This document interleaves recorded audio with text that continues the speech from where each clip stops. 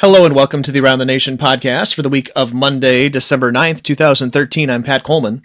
And I'm Keith McMillan. And it's the week of the national semifinals or the week of the all-region team being announced, depending, I guess, on whether you're one of the four or one of the 241. And the four got there in some pretty exciting fashion, at least some of them, especially Mount Union. Scores 62, gives up 59 in a wild national quarterfinal game in which they outlasted Wesley after they scored the first 31 points and then had to hold on down the stretch. Wisconsin Whitewater is back in the national semifinals. So is Mary Hardin Baylor. And North Central making its first trip to the round of four. I don't think we call it that, but we could after defeating Wesley. But Keith, the game that was that had the stage to itself for an hour, had the stage to itself for the most boring part of the game, and then the thrilling finish in which I think a combined 39 points were scored in the fourth quarter, and Wesley unable to pull it out. Mount Union holds on to win 62-59. What a crazy game that was. Yeah, and I think it wasn't just crazy. If you look at it, if you just look at the box score and you say, all right, well, 62-59 must have been a shootout from start to finish. It was nothing like that at all. If you watch the first half of this game, not only was it 31-0 at the end of the first quarter, but it was 48-20 at halftime. And so even, I think, going into the third quarter, you think Mount Union is cruising in this thing. And while there was a point in the game in the second quarter where, you could tell at least Wesley wasn't going to lay down and just mail it in because they fell down 31-0. I don't know that it became a really, really exciting game until Joe Callahan and Steve Cardoso and those guys started going wild in the third and fourth quarters. Keith, you mentioned 48-20 at the half. My final score prediction was 45-21.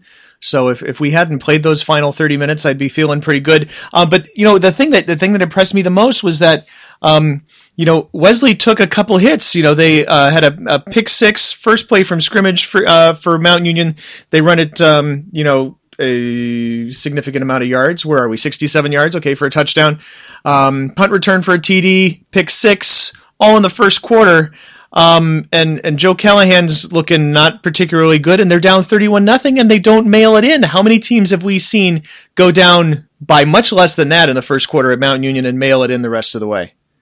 Sure. I mean, you see all that happen, you think they're done. This team was not that good to begin with. They've played, they above their heads, and they're lucky to be here. At that point, I think I was personally thinking this is going to be like that 66-0 Bridgewater Mount Union game, which was, I believe, a semifinal, not a quarterfinal. Right. But it was a matchup of two teams that came in pretty highly touted, and Mount Union just blew Bridgewater off the field that year. And it wasn't even that Bridgewater team was bad. I think they just got caught.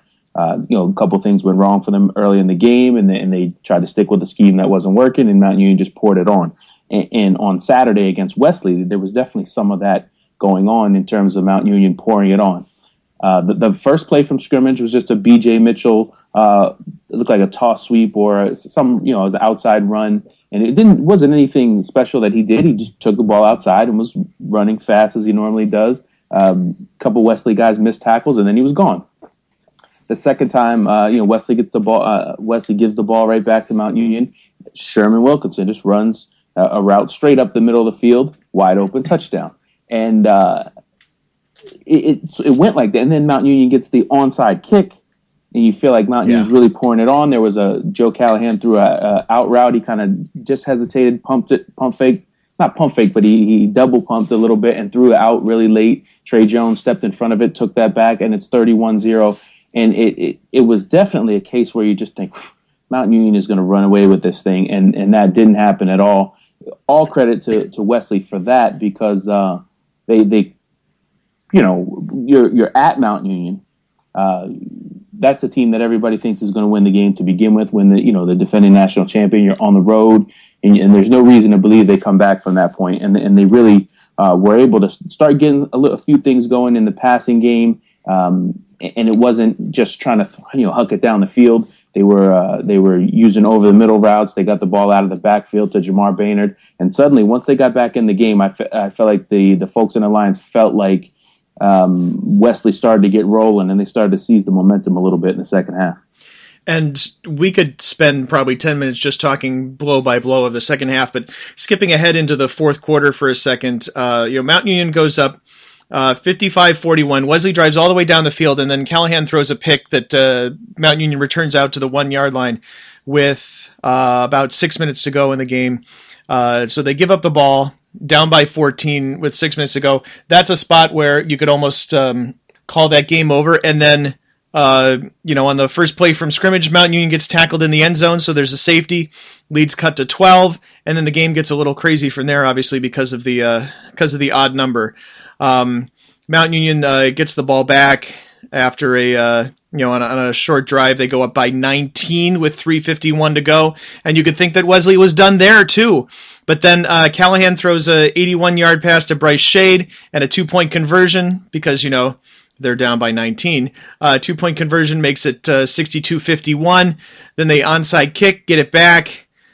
Steve Caduso takes a 56-yard pass from Callahan with a $1:30 to go, and a 2-point conversion makes it 62-59. And all of a sudden, we're up to an onside kick again for Wesley with a chance to just have to kick a field goal to tie the game.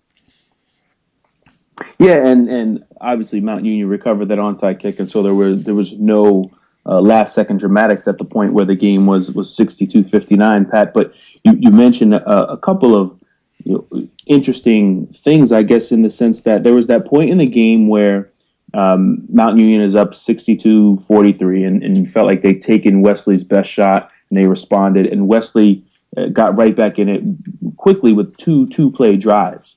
And it took 50 seconds to get down the field. Wesley got the ball back and scored again in 26 seconds. And so at the point where they kicked the onside kick, there's still 90 seconds left in the game. And had they gotten that onside kick, certainly there would have been a chance for them to line up, potentially get in field goal range and tie the game or go deep again and win the game. And if you're Mount Union, I think you have to be encouraged and concerned about the way the second half went. There's one school of thought you can look at it and say, well, they got ahead by so much they sort of dialed it back and they were just trying to get out of there with a win. And I think some of the third quarter play calling probably supports that theory.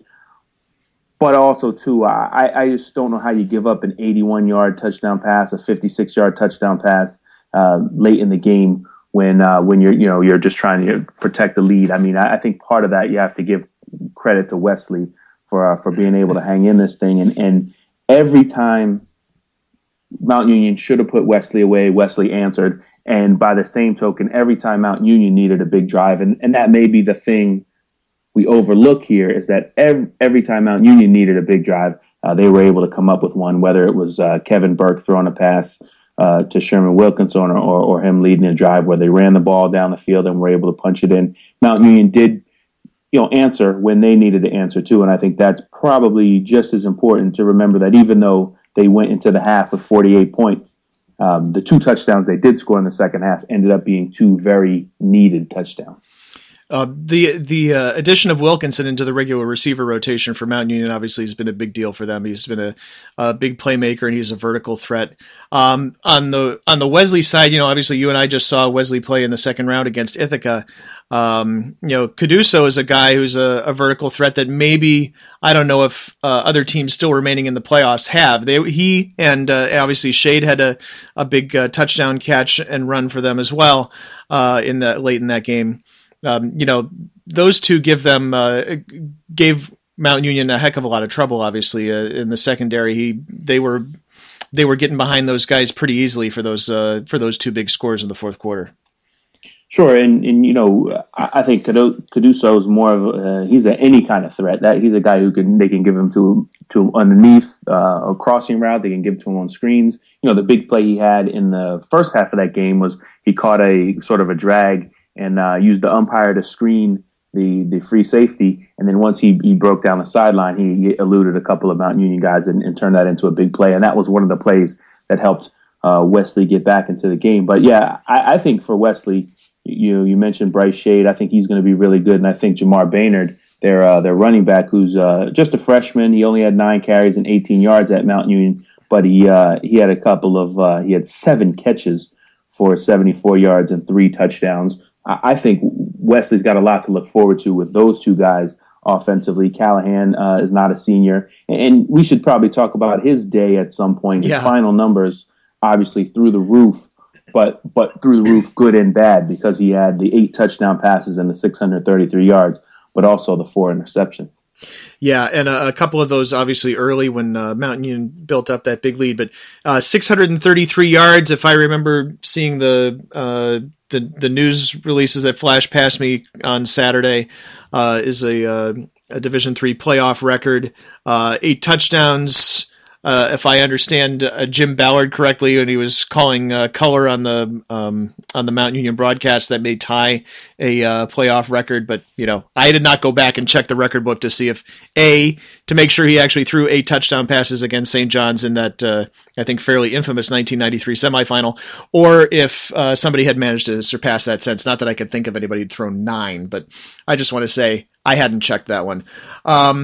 So I think the interesting thing is that especially in that fourth quarter, Keith, Callahan, where he had it looked a little bit shaky early, he just looked really calm and poised, and scary to think that guy's only a sophomore. And if he was able to play like that for 3 quarters against Mount Union, what he might be able to do the next couple of years.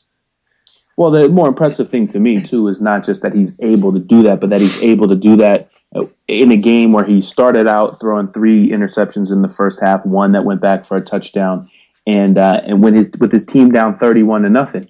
I suppose you could make the argument that at that point you play loose, you have nothing to lose. But I thought it was evident just being able to watch that game, the way Wesley came out in the third quarter. You saw the team rally at midfield, and Sustin Capipula is giving them the big speech like, let's go, we can really come back and win this game. And at that point, they're down by 28. You mentioned how Callahan played in the second half. I mean, that's got to be really encouraging for Wesley, just to know that their guys are built that way. And I think you take away from this thing, if you're going to go out of the tournament, that's the way you want to go out. You want to go out scoring as many points as you can and making it certainly as hard as possible for the defending national champion to move on to the quarterfinal round. Mount Union hosts semifinal. Yep, Mount Union hosts North Central next Saturday in the semifinals, a game that kicks off at noon Eastern. I saw North Central play this week. We'll talk a little bit later. I'll tell you how I feel about how North Central might compare to Mount Union compared to the way that Wesley matched up with Mount Union this past week. The other most interesting quarterfinal, I guess, is the battle of the West Region purple teams. No, that's not specific enough. The battle between Whitewater and Linfield, a game, Keith, in which Linfield jumped out to a 17-0 lead. And, frankly, I felt at that point like I wasn't really sure, what was happening with Whitewater. And then Whitewater's defense just kind of poured it on. Whitewater's offense came alive. The Whitewater defense got to Josh Yoder, sacked him 8 times, and Whitewater scored the final 28 points to win 28-17. You mentioned those 8 sacks, Pat. 7 of those sacks were in the second half. And Linfield had more than 300 yards of offense in the first half, had just about everything going right. And Whitewater, for their part, they couldn't get anything going. And part of the reason Linfield got such a big lead is that Whitewater was uncharacteristically turned the ball over. They had not turned it over pretty much all season. Matt Brent only has 1 interception coming into the game. Whitewater only had 6 lost fumbles on the season, and that's one of the reasons why they're undefeated and still playing, because they only had 7 turnovers in 12 games up until Sunday. They had after Linfield got on the board, the big turnover was a fumble on the kickoff by Marcus McLinn, and that helped Linfield to build a 10-0 lead. And the way Whitewater's built this season, they were built pretty much by their defense keeping the other team down, and the 17 points when Linfield hit 17 in that game, that was a season high. Nobody hit 17 on Whitewater all season, so they needed their offense to dig deep in the second half and bail them out. And once the offense got rolling a little bit, they got it to 17-14 by the half and took the lead in the third quarter. That's when the defense was able to pour it on, and you have to give credit to both sides of the ball. On Whitewater, because they needed to rally, they needed to put some points on the board, and then they needed to keep Linfield off the board. And Linfield came in as the number 1 scoring offense in the country. Barrett came into the game with one interception, and he left it with one interception as well. He was 26 of 36 passing, 4 TDs, 275 yards. And Keith, the Whitewater run game, which has been, to say that the Whitewater run game has been a strength for them over the past decade is just defies all understatement there. But they didn't run the ball particularly well on Saturday. Only 103 yards on 26 carries. Jordan Ratliff 12 for 94 and 49 of those on one run. It was kind of uncharacteristic for Whitewater to be, I guess, in a sense, forced to go to the air to win, but they certainly succeeded at it. Yeah, and credit to them, the Lance Leipold and the coaching staff, for figuring out late in the second quarter and at halftime the adjustments they needed to make. I think on both sides of the ball, Brian Borland's defense was able to get pressure, obviously, with the 7 sacks on Linfield in the second half, and the offense figured out. There's your identity, and the Whitewater identity for a long time has been to basically just line up and run, inside zone, outside zone, stretch plays, and just have that one main back, let that offensive line do work. And, occasionally they'll do eye backs or something with a fullback involved. But basically they're just running it down other teams' throats. And there were times over their run of dominance. Remember, they went to 7 straight Stag Bowls before they missed the postseason last year. There were times over that run of dominance where they wouldn't blow teams out early, but they would wear them down over the course of the game. And big credit to them, I think, for figuring out that against Linfield, this wasn't a team that they were going to wear down doing what they always do, and that they had to figure out a way to put some points on the board. Pat, you mentioned the running game. They only averaged 4 yards a carry on Saturday, and that was with that 49-yard Jordan Ratliff run factored in, so much less than 4 yards a carry on the other several runs that they had. They figured out that they had to throw the ball, and when they did, Jake Kumaro was the guy who emerged as the big playmaker. Justin Howard had 7 catches as well, but it was Kumaro who had the 7 catches, 149 yards, 3 touchdowns, and averaging 21 yards a catch on those. And I think Whitewater, obviously they felt like they found a quarterback earlier this season, but this may be the real coming out party as far as passing is concerned for Matt Barrett. Well, and yeah, I think one of the minor knocks on Barrett over the last 3 or 4 weeks was that, they weren't, he was completing passes, he was efficient, but they weren't necessarily big chunks of yardage moving the ball downfield. They were talking about 7 or 8 yards per attempt. On Saturday, it's actually not a whole lot more than that, but you're playing against Linfield. Obviously, it's a much better defensive team than playing against somebody like St. Norbert or Wisconsin River Falls. So, the fact that it was 275 yards over 36 attempts, over 26 completions, is more impressive than it would be earlier in the season. And for Kumaro, I'm sure Whitewater fans have to be happy to see that he's, obviously at 7 catches, 149 yards, 3 touchdowns, which they pretty much all needed. Looks 100% after he got his bell rung earlier in the season, I believe against Wisconsin Stout, and then missed the rest of that game and had a couple of down games after that. He's certainly clicking right now. Yeah, and I think you come into the season, the known name or the known commodity in the Whitewater passing game was Tyler Huber, and now with Kumaro emerging, and Barrett being able to hit passes in big chunks.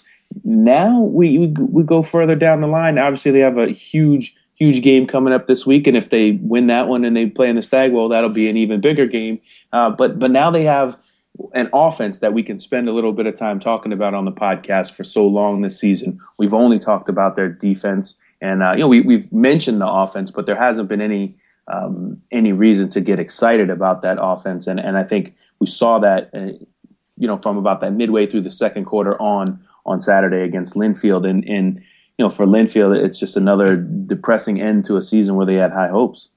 For Linfield, it was interesting, and for Whitewater, I wonder if I would be concerned about pass defense. Obviously, the guys up front got the job done. We've mentioned the 8 sacks a couple times. Linfield, without one of its top receivers after Poppin got hurt in the Hampton-Sydney game, and still had 2 guys who had over 100 yards receiving. Evan Peterson, who had 163 yards on 6 catches. Brian Balziger at 136 on 11. When Yoder was able to throw and had some time to do so, he was clearly able to hit on some big plays. Yeah, and those big plays, came mostly in the first half when they got comfortable. But there was a point in this game in the fourth quarter where Linfield is trailing and they're driving and Yoder is leading them down the field, and then they get to the Whitewater 37-yard line with about 6 minutes left in the game. Yoder has completed a 15-yard pass and a 10-yard pass, and Linfield's thinking maybe they're rolling there, and then a couple of incomplete passes and a couple of big Whitewater sacks, one by Kyle Wismer, and that really put the clamps on Linfield's drive, and you mentioned the injuries. They also lost Josh Hill. During the game, the star running back. They had defensive line injuries throughout the course of the season, going back to their star pass rusher, Brennan Highland, was hurt early in the season. Tyler Steele was hurt at the end of the regular season. And I think Linfield just sort of, the top programs in D3 are obviously really deep programs, and you practice, 2 and 3 guys deep, and you're able to plug people in. But the further you get when somebody can match your talent level, I know that Linfield obviously was in this game and was competitive with Whitewater the whole time, but I think they really missed their big stars at some point, and they just couldn't, the injuries got to them eventually. Yeah, Hill didn't even make the trip because of his injury. You mentioned the sequence with the 2 incomplete passes and the back-to-back sacks at about the 6-minute mark. Whitewater took a timeout on defense right before that. I would love to have known what was said in that defensive huddle, because they certainly came out and righted those temporary wrongs and slammed the door shut on Linfield. As Linfield's season done at 11-1, Whitewater improves to 13-0. Whitewater will face Mary Hardin Baylor, which Keith is a matchup which we've talked about quite a bit, but hasn't actually been played since 2008. It's actually been a while since these two teams have actually met. Yeah, they at one point scheduled each other in the regular season, and that was when I guess Whitewater had been to a couple of Stag Bowls, and Mary Hardin Baylor had obviously been to one Stag Bowl, but was trying to get back. And those teams, they're both kind of stuck on the D3 island. Mary Hardin Baylor stuck on the island geographically, and Whitewater, I think more competitively, they were stuck on an island that time where it was hard to get teams to schedule them. And so those two teams played, and they had one epic game down in Belton and one not so epic regular season game. But then they met in the postseason those years. So they played a 7-3 game, a 41-14 game, and then a 16-7 game. And I remember talking to Justin Beaver after they Whitewater won that Stag Bowl, and they said they don't get there, or they're not able to beat Mount Union if they hadn't had to go through a defense as tough as Mary Hardin Baylor. So these teams do have a pretty big history, but it's been a few years since they've played, and I think this will be, I don't know if there are two other programs besides Mount Union that have more cash in D3 besides Mary Hardin Baylor and Whitewater, and I think this will be as good a matchup I think as you can hope for in the semifinal round. For Mary Hardin Baylor, they had to survive St. John Fisher, and Mary Hardin Baylor jumped out to a 12-0 lead after the first quarter. St. John Fisher didn't go away, cut the lead to one possession midway through the second half before Mary Hardin Baylor switched quarterbacks. They went from Zach Anderson to Brian Gallagher. Gallagher got threw a deep ball to Elijah Hudson, and then later ran it in for a 9-yard touchdown, and then they put the capper on it with 1:37 to go. Interesting in a couple ways. Keith, first of all, of course, Mary Hardin Baylor defense shut down the St. John Fisher running game, which is not particularly surprising because Mary Hardin Baylor's been fairly good at that over the course of the last few years. But St. John Fisher was able to throw for 411 yards on the crew. Yeah, and there was, I don't know how much of the game you got to peek in on, of course, because you were I was busy. Color for one of the different games. So knowing that, of course, I tried to watch as much of it as possible, and I didn't think John Fisher was blown off the field in any way. For the folks out there who are either down on East football or big fans of East Region teams. St. John Fisher went out there and they matched up well. They gave Mary Hardin Baylor. They didn't give them trouble, but they didn't look like they didn't belong on the same field with them either. And the way they hit some of their big plays, of course, were there was one play that I noticed in the first half of that game that turned into a big play for Fisher, where Mary Hardin Baylor had a corner blitz and it hit home, and the Mary Hardin Baylor defender misplays the ball and it turns into a big play for St. John Fisher. But I think also Fisher earned some of those plays through the air, and they figured out pretty quickly in that game that they weren't going to be able to run the ball down their crew's throat, and that the best way for them to move the ball was to put it in Tyler Fenty's hands and let him find his playmakers. And on the Mary Hardin Baylor side, really struggled on third down. And frankly, when you go and change quarterbacks in the middle of a national quarterfinal game, I don't think I need to say anything more about that. Yeah, and the stunning thing about it, I guess, is that up until Saturday, I think from afar, and I don't know if people close to the program had watched Zach Anderson struggle, but it certainly hadn't seemed to us, that he'd been struggling and that he'd be the type of quarterback that would need to be replaced at some point. But Gallagher came in, only needed to throw the ball 3 times, hit 2 of those passes for 78 yards, big plays. What stood out to me from that is besides the fact that they make the switch, which is not the first time this season that Mary Hardin Baylor switched quarterbacks. They switched to Anderson back in September, I believe. Yep. The other thing that really stood out to me is that Elijah Hudson running the ball, 20 carries, only 2.4 yards per carry, and you feel St. John Fisher did a nice job shutting down the run, but Hudson had 4 big catches in the passing game, and that 70-yarder, obviously from Gallagher that you mentioned, ended up being a big play in that game. But Mary Hardin Baylor hit a couple of big pass plays in this game when they needed them. They also had a 53-yard catch from Eric Nelson, and St. John Fisher got them out of what they do a little bit, but Mary Hardin Baylor was resilient. And I don't think they were really ever in trouble in this game. You mentioned the point where it was 31-23, Pat. But after scoring early on a safety and on an interception return, they were pretty much in control most of the way. You mentioned looking for signs of Zach Anderson struggling. When I was there in September for the Wesley game, I was actually specifically watching for that, knowing that he was, a guy in a big situation against a highly ranked team. With a crowd that, has easily had the ability to overamp things behind him, guy making his first career start for Mary Hardin Baylor. I had my eye out for those things, and I didn't really see them then. And that was, probably the biggest game that they've played up until this point. They've had a relatively easy run in the playoffs, obviously before Saturday, and hadn't been challenged too much, especially not at home. And to be honest with you, having the game at home on Saturday against Whitewater is a big deal for them as well, because the one thing I thought about Mary Hardin Baylor over the course of the season after seeing them in September was I didn't really see how a team was going to be able to beat them at home. Nobody on their schedule certainly was going to be able to beat them at home.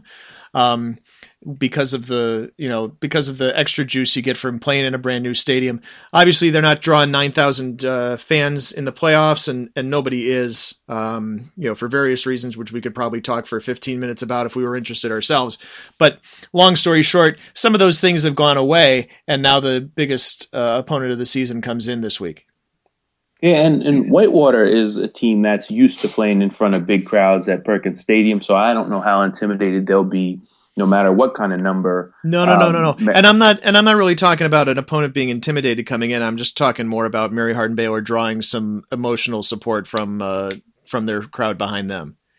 Sure, and I think it's always good, obviously, to play at home in the playoffs, and the deeper you get into the D3 postseason, the longer the trips become. And, some teams are used to traveling a little bit, but I think traveling can be a little unnerving for some teams. I think it also can pull you together where you don't have anybody at home on campus to worry about. The coaches aren't worrying about what the kids are doing Thursday night or Friday night. They're focused on the game because you're traveling and you're out of town. So I think sometimes being on the road can actually be a good thing. But if you get in an atmosphere where the and this isn't common in D3, where the home crowd is really a big factor. Then it can be tough, I guess, for the visiting team. The weather was a factor in Mary Hardin Baylor's game against St. John Fisher, and that's not something you expect when the games are held in Texas, even if it's December in Texas. Yeah, 25 degrees, windy, cold, and I'm sure part of the reason why the crowd was under 1,000 was because it was pretty darn treacherous to travel in that part of Texas over the weekend as well. Fourth game, of course, talk about cold. This was even colder. Game time temperature -4. Wind chill would have to be somewhere in the -15, -20 range. And North Central came out after Bethel scored a field goal on its first drive. North Central pretty much had its way with Bethel for almost the rest of the game and beat them 41-17. This is one of those anomaly games. One of the last games played on grass. If what was on the Royal Stadium field could be termed grass, there was not much of it, and that was a bit of a factor. Players on both sides had trouble with their footing. There was a Bethel player who had a wide open lane for a first down and just completely slipped on on the lack of turf. And North Central, although maybe not as efficient as they have been on offense for most of the season, not as efficient as they were when I saw them play at Wisconsin Lacrosse back in September, still had relatively easy time moving the ball. And so even if Spencer Stanek didn't complete 70% of his passes and wasn't the most efficient quarterback in Division III like he is for most of the regular season, he was still 15 of 27 for 249 and 2 touchdowns. And Ryan Kent, the running back, who ran for 257, I believe, yards in the second round and 4 touchdowns, ran for another 4 touchdowns on Saturday. And Bethel, without its starting quarterback, just kind of struggled on offense for most of the afternoon. And it was just a game in which we had a lot of thoughts about what if the game had been played indoors, what if the game had been played on turf. Not that the Metrodome was available on Saturday for anything other than a tractor pull. They could have put the tractor pull actually at Bethel, come to think of it. And then what if Bethel had its starting quarterback, who's a guy who, is going to be in the All-American conversation when you and I have this All-American conversation over the next couple of weeks. But to be honest with you, I'm not sure either of those really turns the page for Bethel, because North Central is pretty good this year. Well, yeah, and the big difference is Eric Peterson doesn't play defense, and right. Bethel had a bunch of trouble stopping North Central on Saturday. I thought there was a point in the game after the half, which it was 21-3 at the break.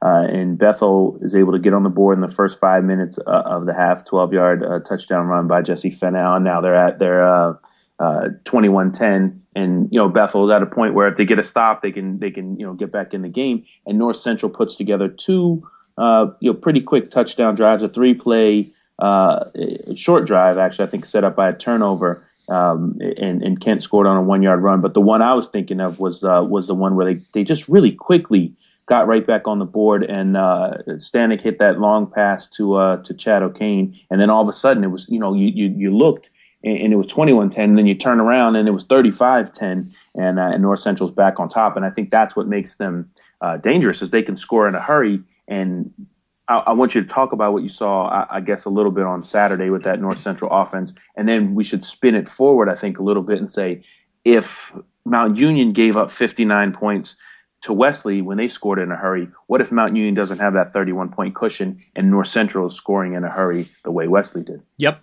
Okay, so a couple of things about the beginning of that third quarter. Bethel was in position. They had the first. They got the ball coming out of the locker room, and Bethel was. Keefe had actually run the ball inside to the red zone, and then had lost the ball, fumbled it away. And North Central dodged a bullet kind of right out of the gate. Bethel did come back and score, as you mentioned, to make it to cut it down, and then immediately following, there's a 76-yard kickoff return that takes it down to the 8-yard line. North Central scores. It actually took several plays later because of penalties and that sort of thing. But North Central does go back up. It becomes a comfortable lead. And the things that North Central did on offense on Saturday, a couple of the things. I think part of the 15 for 27 is part of it obviously is Bethel being a better defensive team than some of the teams that North Central faces over the course of a regular season, the ins and outs of a conference schedule. But also, Stanek might have been struggling with the touch on the ball a little bit, with temperatures obviously well below freezing.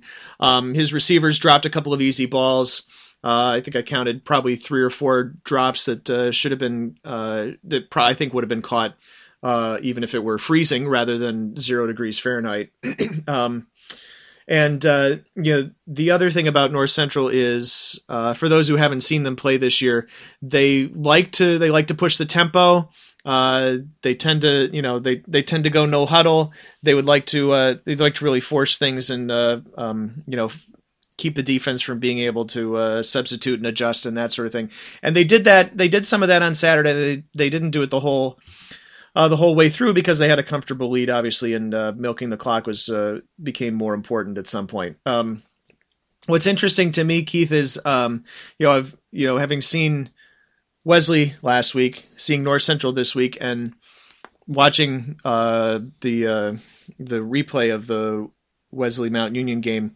I wonder if, and I have some doubts about whether North Central has the horses to do some of the things that Wesley was able to do to Mount Union. North Central has a couple of great receivers, and I don't think Peter Sorensen is gonna match up with Caduso from Wesley in a foot race, and I'm not sure O'Kane is necessarily capable of doing some of those things either. So that's the interesting question for me. I think that obviously North Central has a particularly efficient offense, a more efficient offense than Wesley, takes care of the football better. Stanek's only thrown 1 interception all year compared to 40 plus touchdowns, but I'm not sure if X's and O's wise or Jimmy's and Joe's wise, sorry for the cliche, if they match up with Mount Union quite the same way in the perfect storm way that Wesley did. Well, that you mentioned the turnovers, and I think if the biggest way to lose at Mount Union is to turn the ball over and fall behind early, and if North Central can avoid that, that they may have a chance to put some points on the board and stay in this game. There's so much to talk about with the way those two teams match up, but you mentioned one thing, and I want to touch on it, and that is the way the ball feels when it's cold out on your hands. I don't blame a receiver for dropping a pass every now and again in sub-freezing weather. Wearing gloves obviously would be ideal. A lot of players don't like to wear gloves and don't, no matter how cold it is. But it feels like, for someone who's never played the game, the way a normal pass would just, you feel it, you catch it, and it doesn't feel like anything. And on a cold day, it feels like someone gave you the hardest high five they ever could. Like, you ever slap hands with a kid and they wind up and they hit your hand real hard? That's what it feels like when the ball hits your hand on a cold day. And I'm talking about cold days that I played in where it's probably 20 degrees out. These guys playing on Saturday, with sub-zero temperatures or whatever it was in Arden Hills. I don't blame them for dropping the ball. And the weather going forward, we've seen it snow already in these playoffs in Alliance. The weather next Saturday certainly be a factor, especially because both the teams like to get up and down the field throwing the ball.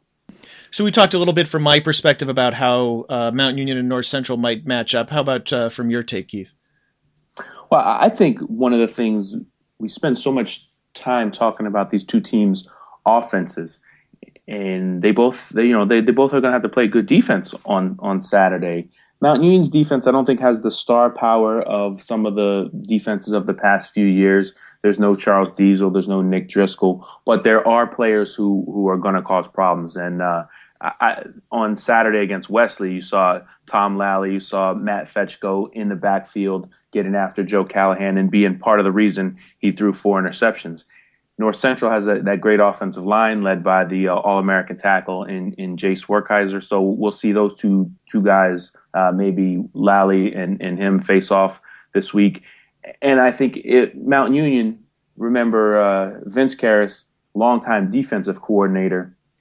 Mount Union's gone from 4-2-5. They played 2-4-5. They line up three down linemen a couple times against Wesley. So they, package wise, they can throw it all at an offense. And North Central, their offense can throw it all at a defense. They'll run everything under the sun, and they'll run it quickly. So I think that X's and O's matchup will be pretty fun too. But we should also, I guess, remember that this is going to be North Central's first time going to Alliance. I can't remember these two teams ever playing before. I think there've been some times in the past where the brackets lined up where we thought they'd play and North Central would get beaten earlier in the playoffs than we expected. But this is going to be the first time, and the first time at Mount Union tends to be a pretty big deal. So half the battle for North Central is not getting psyched out and not falling behind early. Certainly, I would have to think that Wesley, having been successful, in as much as teams are successful against Mount Union in the playoffs, having been successful and competitive with them in the past, had to help them on Saturday as they, tried to keep from imploding on themselves after going down 31-0. Yeah, I mean, there was certainly some of that where part of that is just the makeup of that team. They didn't even seem concerned about the score, and they were playing just as hard. They were playing harder, I think, when they fell behind than they were in the first couple plays. The first two Mount Union touchdowns were so easy, you just kind of wondered what Wesley was doing out there. And once Wesley got its feet under it, they were clearly way behind.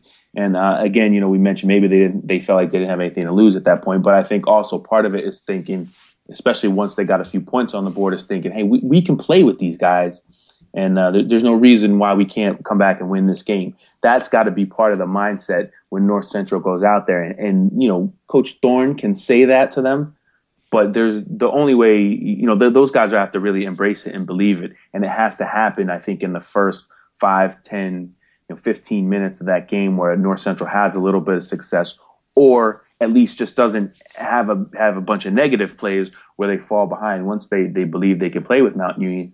And I would say from what I've seen, this North Central team can play with them, but they got to believe it because Mount Union jumps on teams every which way. And part of it is the aura of going to play against a team that always wins. Mount Union is always confident too. They don't ever get rattled. And we just haven't seen too many teams. I mean, I think they earn it in every which way. They're good. This particular team is the offensive line is outstanding, so Burke doesn't have to face a lot of pressure. There are certain things that the team does well that are earned, but I think a lot of it too for teams that have never played there in Alliance is mystique and the idea that, oh my gosh, we're going to play Mount Union and this game is so big, and it is so big for North Central, but they have to have a little bit of success early to believe they can hang in it. I think some of that aura for 1 week, perhaps. Do you think some of that goes away knowing that, North Central sees that Mount Union gave up 59 points last week, and maybe you get a little bit of extra confidence knowing that, or thinking that Mount Union is not as invincible as they have been in the past? Yeah, but they've got to have some success early, and the North Central defense is going to have to figure out a way to slow down pretty much everybody. Now, there are times this season where we wondered if Mount Union was going to be able to surround Kevin Burke with enough playmakers, and now we can't stop. We don't have enough time to talk about all the guys they have. They have Jack Nichols, who's being kind of like the possession receiver, running the underneath routes, the intermediate stuff, getting them big first downs. You got Sherman Wilkinson, who's running straight down the field for long bombs. And you got Luke Meacham, the guy who's making the diving catches, the sideline catches. So they have three really talented receivers. They got BJ Mitchell now coming out of the backfield, who's a shifty back. And I think that offensive line, we just haven't talked about them enough.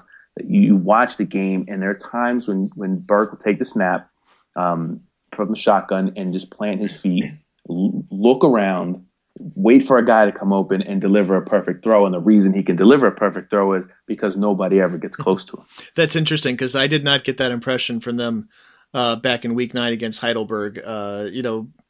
Some of it could be Heidelberg having a lot more tape on Mount Union to look at. Some of it could be guys who, a new offensive line playing in week what was that, 14, right? Week 14 rather than week 9 certainly is capable of making adjustments and that sort of thing too. But I really thought that against Heidelberg, Burke was running around a lot. Burke was getting chased out of the pocket and having to make things happen with his legs. And that's going to be a big factor this week, is whether North Central is able to get that pressure and is able to get it with just 4 down linemen, or not having to send a whole bunch of exotic blitzes, because I think Burke is very capable at seeing where the blitz is coming from and taking advantage. He just makes smart decisions. If it's not there, he throws it away. If there's a blitz, he hits the hot read. If they can get some pressure from their natural base sets, it'll be an interesting game. And I'm excited for this one, Pat. It occurred to me as you were talking that you've seen all 4 of these semifinal teams live this season, some more than once. So you may have a better sense of these 4 teams. I can't tell you who's going to win the Stag Bowl right now, and I love that. I think that's the most exciting thing we have going for us right now. Well, yeah, having seen all 4 teams live, I can't tell you either. So don't feel bad. Doesn't help.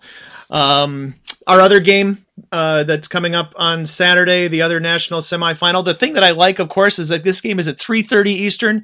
You can watch them both in their entirety live, assuming that, of course, that the Mount Union North Central game doesn't go to some crazy amount of overtimes. But we've got Whitewater heading down to Mary Hardin Baylor. Oh, and you can watch them on ESPN3. Sorry, I should have mentioned that. So there will be streaming video from both of those games this weekend, which will be great for people who have been talking about that a little bit over the course of the last few weeks. Mary Hardin Baylor hosting Whitewater, and with Mary Hardin Baylor giving up as many passing yards as they did on Saturday, Whitewater coming in, I think, with a better running game. But to be honest with you, the defensive front for Mary Hardin Baylor, I don't see it being any less challenging than it was for Wesley back at the beginning of the season. Not to say that Wesley would fare as poorly now with a young quarterback with more time under his legs, a different running back than they had then. Some upheaval in the offensive line has settled down a little bit. Point being, I don't really want to draw kind of conclusions from that game, how they played against Wesley, another quarterfinalist, but just knowing that they're capable of shutting down or slowing down an opposing team's run game makes it interesting for me to see what Whitewater would be able to do against them. Yeah, the key to this game, it's probably not very exciting, but Whitewater and Mary Hardin Baylor don't necessarily have the star guys that some of their better teams have had. There's nobody on the Mary Hardin Baylor offense that reminds you of LaDarryl Bailey. There's nobody on the Whitewater offense that has the talent of Lavelle Coppage or Justin Beaver. So this is one of those games that'll probably be determined by the guys up front. How well the Whitewater line blocks the Mary Hardin Baylor defense. Those guys stand out as fast. They're the front.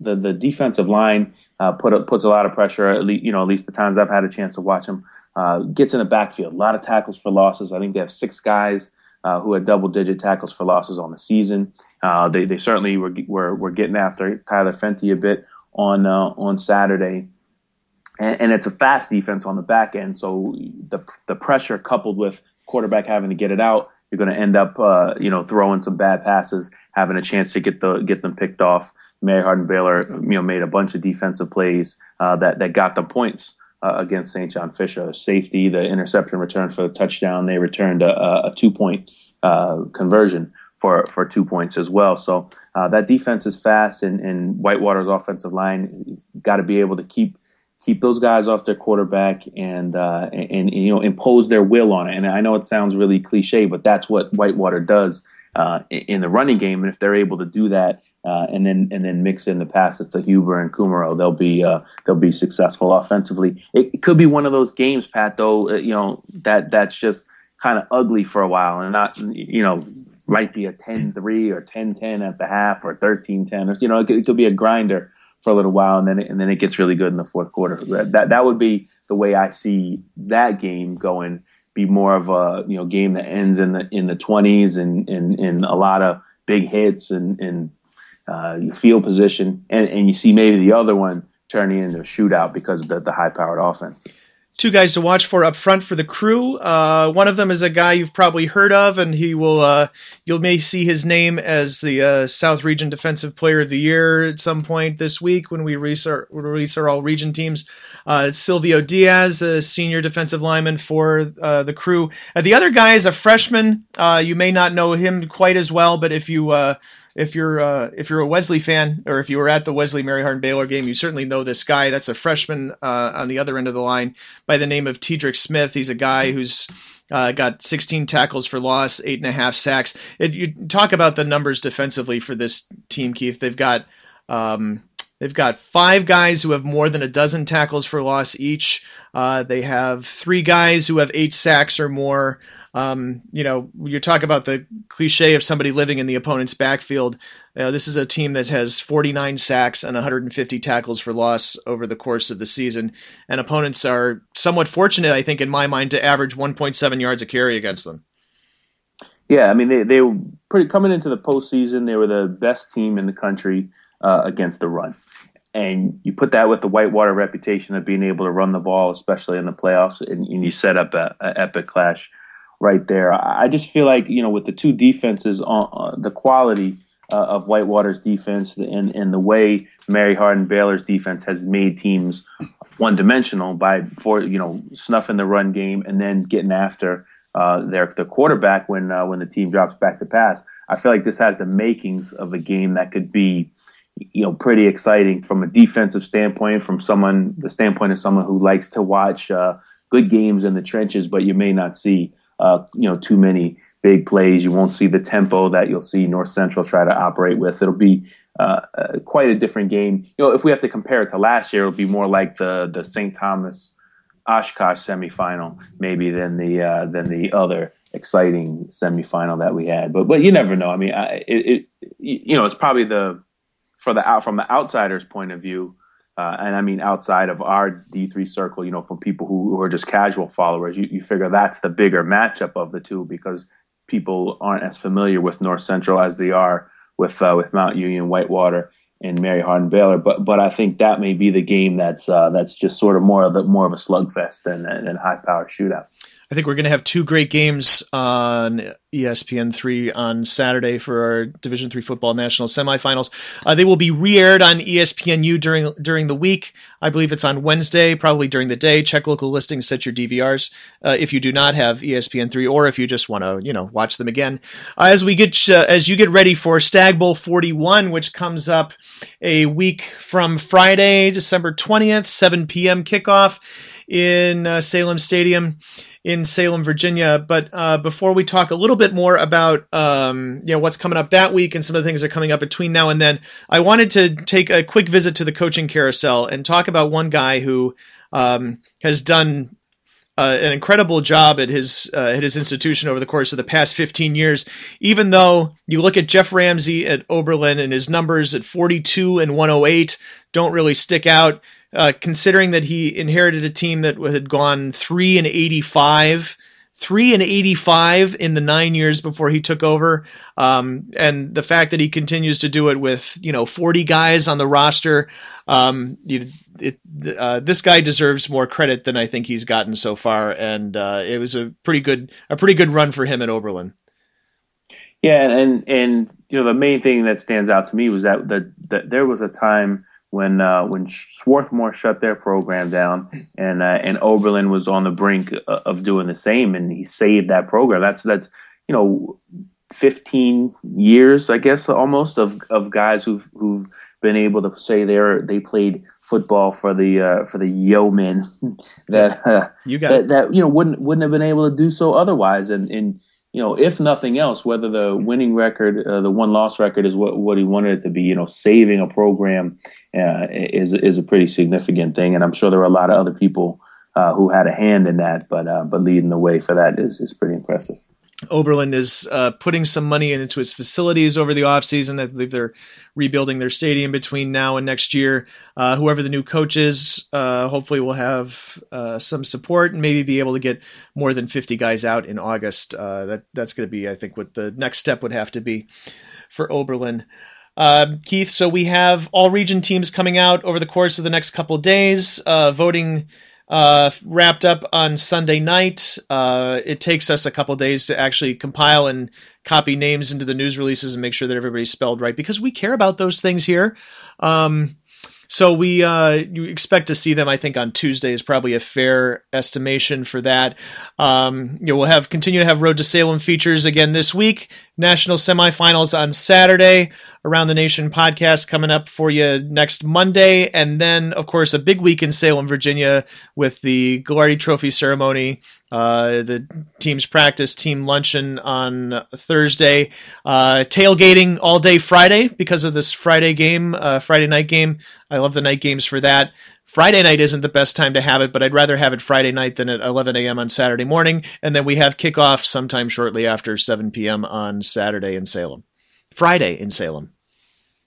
Friday it is. And that's the one thing that's really interesting about that, I think, for D3 teams is that's a 6-day turnaround. And pretty much, it may have been a couple of Thursday games this year and a couple of Friday games, but there's never really a case in Division III where you play Saturday and then you have to turn around really quickly and play. And when you add in the fact that the teams are traveling, sometimes they're on finals week, it's a real challenging time. But the two teams that are in it, wouldn't trade places with anybody else. So, and I think whatever happens on Saturday, we're going to have two great teams in the Stag Bowl, whether it's, North Central versus Mary Hardin Baylor or another Mount Union Whitewater or some different combination. It'll be a good Stag Bowl and a good Final Four weekend. I encourage you to make the trip. You may have to start making your plans now. If you're a neutral fan of Division III football, come to Salem. You will find many other neutral fans of Division III football. They will not all be wearing purple or red, which is a possibility, but they will not all be wearing Mount Union or Whitewater or Mary Hardin Baylor or North Central colors. You will find people representing their little corner of Division III at the Stag Bowl in Salem as well. So I definitely encourage you to come on down. I'd also like to thank the folks at Salem, Virginia's championship city, for sponsoring, presenting our D3Football.com all-region team this year as well. So it is a good time to be down there. And I'm not sure I can say much more about it. This will be 15 for me, and I know it's more Stag Bowls for you. Yeah, I've been going every year since 1997, and obviously I love it. I wouldn't keep going back, but for me, it's part of the December holiday season. You go Stag Bowl, you turn around, there's Christmas, and then New Year's right after that. It's part of the fabric of my life. But obviously, the Salem area has embraced it too, and I think I'm not the only person who's made it a yearly thing. And it's the seeing the same faces year after year down there does make it kind of fun as well. The D3Football.com All-American team will be announced as part of our 2-hour pregame show heading up to that 7 p.m. Friday kickoff. We encourage you to stick with us and listen to Stag Bowl 41 as Keith and I and Frank Rossi call the game. Normally, we would take this time to make a veiled reference about the lack of Division III knowledge of the ESPN announcers, but in this case, it's actually a former Division III wide receiver, a former D3Football.com broadcaster calling the game on ESPNU in Joe Davis, who has been a rising star for them over the course of the past couple years. So it's great that there will be a guy calling the Stag Bowl who has heard of Division III before, the couple weeks before he was assigned. Yeah, and has played. And I know there's been people in the past who do their best to do the game justice, but there's certainly nothing like somebody who would be paying attention if he wasn't calling the game. And I don't know if our references have been all that veiled over the years, but now that we're getting what we want, we're very appreciative of it. And I think we're setting up for what should be a pretty cool final 2 weeks here of the season. And not every season ends on an exciting note, but I think we're in good shape for that this year. We're going to get you out of here in just under an hour. If this was an hour conference call, you'd have about 22 seconds back. That's the Around the Nation podcast. He's Keith McMillan. I'm Pat Coleman. Stick with us all week. Plenty more D3 to come.